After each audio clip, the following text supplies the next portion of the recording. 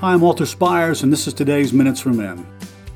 I thought it would be fitting to end this Men in the Bible series that we've been doing the last year and a half or so, nearly 200 episodes covering the lives of men throughout the Old Testament last year and then the New Testament this year. And it just seemed fitting as a summary of both to read from Hebrews 11, which is called the faith chapter, because it talks about, in summary, the lives of so many men, what they did, what they gave up, what they looked forward to. And so bear with me because we're going to go a few minutes longer this time, but I think you're going to really enjoy it. Most people are familiar with the verse Hebrews 11:1 that says, "Now faith is the assurance of things hoped for, the conviction of things not seen. For by it the men of old gained approval." You see, people ask, well, how were people in the Old Testament saved because Christ wasn't around yet? We call that forward-looking faith. And this chapter is about these forward-looking faith of these men and women who looked forward and believed God was going to send Messiah Jesus, and that was counted to them as saving faith, just as we look back on the cross of Christ and our looking back and believing Christ died for our sins and is Messiah is our saving faith. But let's keep going. So then he starts getting into individuals, and he talked about Abel, the son of Adam, who offered a better sacrifice, and his brother Cain killed him for it. And then Enoch. And then we come to that great verse in verse 6, without faith it's impossible to please God. For he who comes to God must believe that he is, and that he is a rewarder of those who seek him.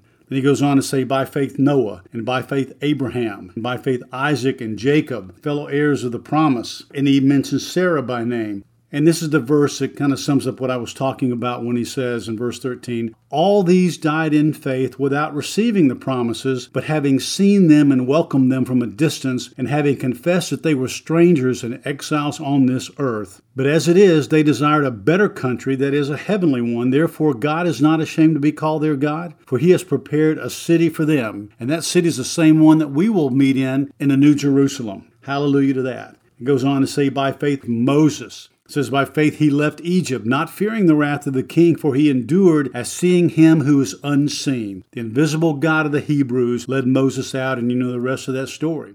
By faith the walls of Jericho fell down, and by faith Rahab, who was a harlot, was spared, because she helped those spies out. He said, for time will fail me if I tell of Gideon and Barak and Samson and Jephthah and David and Samuel and all the prophets. He refers to Daniel later on. Some were tortured, not accepting their release so they might obtain a better resurrection, meaning they would not deny God, and they were killed for it. And then he calls them this great verse in verse 38, men of whom the world was not worthy, wandering around in deserts and mountains and caves and holes in the ground. And all these, having gained approval through their faith, that forward-looking faith, did not receive what was promised, because God had provided something better for us, meaning those of us today and in Paul's time who have seen the risen Christ, who have known him, so that apart from us they would not be made perfect. In other words, we're going to all come together in the new city of Jerusalem. We're going to rejoice together. We're going to get to spend time with these great men and women of faith, be able to hear their stories firsthand. It is so exciting. It's so exciting. And I hope that you have enjoyed this series and it has stimulated you to get in the Word of God and learn more about these men of God. That's what the Word of God is here for. It is a testimony of the Word of God, the living God, His Son Jesus Christ, and it's your story too. And I hope you'll dive back in and review these, and I hope more than anything else it's helped move you closer to Christ. It's for Christ's sake. Amen.